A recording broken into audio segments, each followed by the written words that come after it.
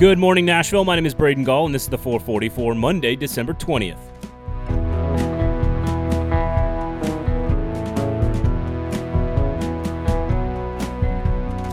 Today on the show, the Nashville Predators get all of their games canceled, but are still the hottest team in the NHL.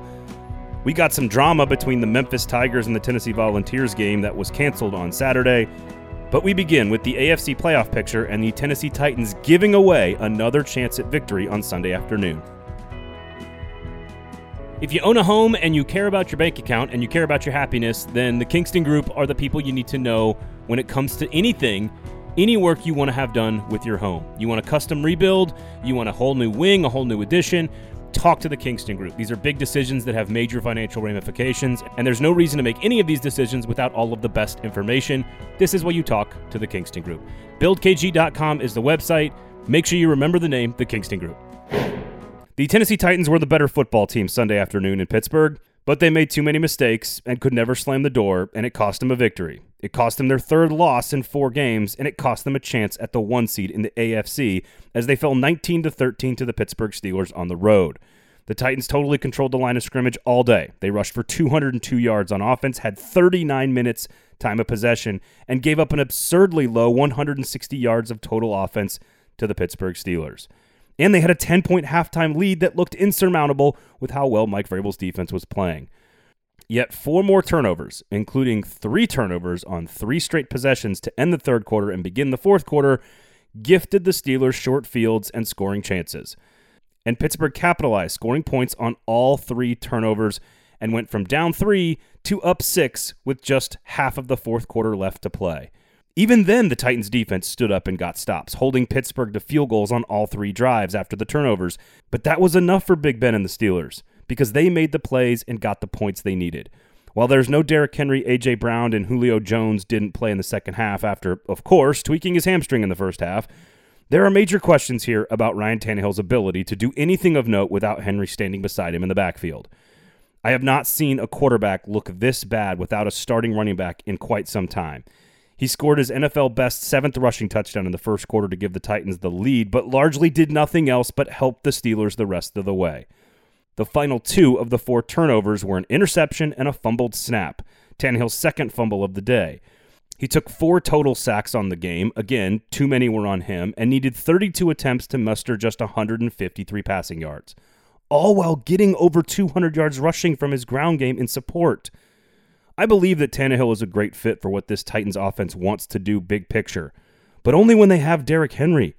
When the offense turns to 17 to pick up his team and carry them through what is frankly a pretty easy stretch of games, he's not only failed to produce, but looks completely lost way too often.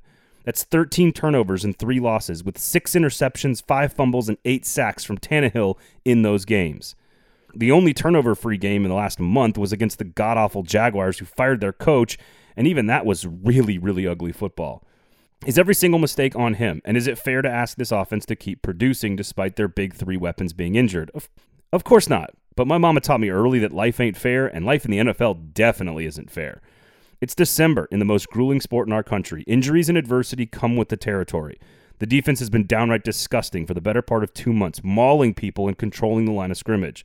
The running game is still churning out yards, even if by committee, averaging 170 yards rushing per game over their last 4. That's more than they averaged with Derrick Henry. And the offensive line is basically the same, of course, minus Roger Saffold this weekend. This is on Ryan Tannehill, and it's on Todd Downing. It's on the 2 of them for lacking the ability to adjust. Adjust during the week of preparation to their personnel constraints, to adjust in the game to what the defense is doing, to adjust pre-snap to what Tannehill is seeing, to be proactive instead of reactive. And maybe on the most important drive of the game, on 2nd and 6, just 16 yards away from a game-winning touchdown with plenty of time left, you should keep running the football. They didn't, and a strip sack fumble all but ended the Titans' hopes on Sunday. Fair or not, right now, as the Titans are currently constructed, asking this quarterback to go win you a game simply isn't going to get it done. I guess there is some good news, however, as the AFC playoff picture continues to do the exact opposite of crystallize. 2 other division leaders, New England and Baltimore, both lost this weekend as well, and it keeps the Titans alive for the 1 seed in the AFC. Currently, Tennessee is the 3 seed in the conference, but they're only 1 game behind the top-seeded Chiefs, who, by way of their dramatic overtime win over the Chargers on Thursday, now sit atop the heap. But the Titans have the tiebreaker over Kansas City, so they are still only 1 good day of outcomes away from a first-round bye. And even though the Colts won, the Titans still have a strong hold on the AFC South, despite all of the sloppy ineptitude and injuries on offense. The Colts would have to go 3-0 to finish the season, and the Titans would have to lose 2 more times for Indianapolis to win the division. It is possible, but extremely unlikely. Buffalo and Cincinnati both won, and that moves the Bengals into first place in the AFC North and gives the Bills the final playoff spot. The Ravens actually fall all the way from division leader to out of the playoffs altogether, while the Colts move up to the 5th seed and the Chargers sit in 6th. Cleveland is a half game out of first place in the AFC North and could make it a 3-way tie if they can win on Monday against the Raiders despite all of their COVID issues. Even the Steelers kept their playoff hopes alive with the win on Sunday as the Titans are handing out charity, but they are currently in 10th place in the AFC, 3 spots out of the postseason. The Titans are still in very good shape with a schedule that still seems somewhat manageable, but they seem to be getting worse each week and are making bigger and bigger mistakes in games that they are supposed to win.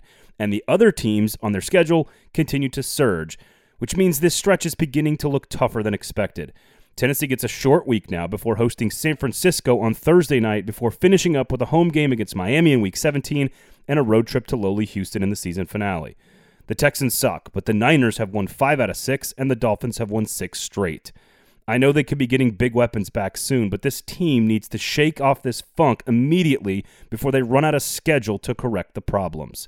Otherwise, the Indianapolis Colts could do the unthinkable. Steal the division despite being swept by the Titans earlier in the season. It will be a quiet Christmas week for hockey fans as all 3 games for the Nashville Predators this week have been postponed or canceled due to COVID outbreaks. The road trip to Carolina on Sunday night, the home game against Winnipeg on Tuesday, and the road trip to Florida on Thursday, all 86th by COVID. But not before the Preds could win 2 more games, collect 4 more points, and push their winning streak to 7 games and their record to 19-10-1, also known as pretty damn good. UC Saros beat Colorado 5-2 last Thursday, and the Blackhawks in overtime on Friday night, despite missing basically a third of his fellow teammates and the entire coaching staff. Milwaukee Admirals coach Carl Taylor has been running things this week, while John Hines and company are in COVID protocols. The NHL has a lot of issues right now, as more than a fifth of their entire league has been put into the COVID protocols this season, and breakouts are happening across the country. Border travel to Canada has been halted, and new policies are being implemented. It's good news that most players and their families are doing fine, with mild or no symptoms at all, again, because they are vaccinated. The stoppage couldn't come at a worse time for Nashville. Yes, they could use some rest, as all teams could in the NHL, but they are arguably the hottest team in the league right now, and stopping that momentum while they are playing legitimately excellent hockey and gobbling up points is disappointing for sure. Nashville is 1 point out of first place and on pace for 106 points. The Vegas over-under for this team entering the season was 86. Needless to say, they are a shockingly good team right now, and they will have to show some serious mental toughness to come through these stoppages playing the exact same style of hockey. As of right now, the next scheduled game is not until Monday, December 27th against Dallas, a full 10 days from the last time they will have played a game. So about an hour and a half before tip-off of the big Memphis, Tennessee game at Bridgestone Arena between the Tigers and the Volunteers, the Memphis Tigers decided they could not play the game, which is, number one, just incredibly unfortunate for everyone in the state of Tennessee on both sides of the equation. Memphis fans, Tennessee fans, people that have driven a couple of hours, spent a couple $100, maybe more to stay in Nashville to go to that game. I know I looked at tickets for me and my 2 girls and my wife, and $200+ for tickets. I'd be pretty pissed if the game got canceled too. But if 2 players, we don't know if they're vaccinated or not, test positive for COVID, they had been exposing a bunch of people the night before at like a team and family and fan gathering, you just sort of have to do it. And the American Athletic Conference, they passed the buck down to the schools, of course, and so the school had to decide whether or not to play. And according to the rules and the protocols, they didn't have enough players. I listen, Tennessee fans, if it makes you feel better to call them, soft and weak and running away, like that's fine. But it's also probably just the smart thing to do. Like this is not a thing that's just affecting Tennessee basketball or Memphis. Sure, are there some players unvaccinated on Memphis's team? According to reports, there are, and that certainly could be contributing. to the fact that they got COVID. They can certainly be blamed for catching it, I suppose, but this is also happening across every sport. NFL games getting pushed back. The EPL is canceling half of its weekend slate this past weekend. 70 players have gone into protocol in the NBA in just December alone. Almost 20% of the NHL has been put into the COVID protocol list. So this is happening all over the place. It's not just college basketball, and it's not Memphis being soft. If they only had 4 or 5 players, they can't play a basketball game, guys. And that's according to the rules. It is what it is. It sucks. It's awful. I hope the schools and Bridgestone go out of their way to try to make up for the fact that the game got canceled. But this is where we are, folks. 18 months of this, almost 2 years of this. This is where we are. Thank goodness everyone's safe. But if a kid wakes up sick with symptoms on a Saturday morning before a game, the game probably needs to get shut down if everyone's been put into protocol and testing procedures. So it sucks, man. I hate it, but don't there's no reason to be dunking on people. It's not worth your time. The 440 brought to you every single morning by the Kingston Group, Nashville's locally owned custom home and remodeling firm, and it's award-winning, I might add. So, proven process, over 10 years in the market of success, taking care of people's homes, dreams, and equity. Make sure you give them a call. BuildKG.com is the website. Talk to the Kingston Group. I promise you, you will benefit. Thank you guys all for listening. Of course, my name is Braden Gall. This has been the 440 for Monday, December 20th. The 440 is a production of 440 Media, written and produced by Braden Gall, music by William Tyler.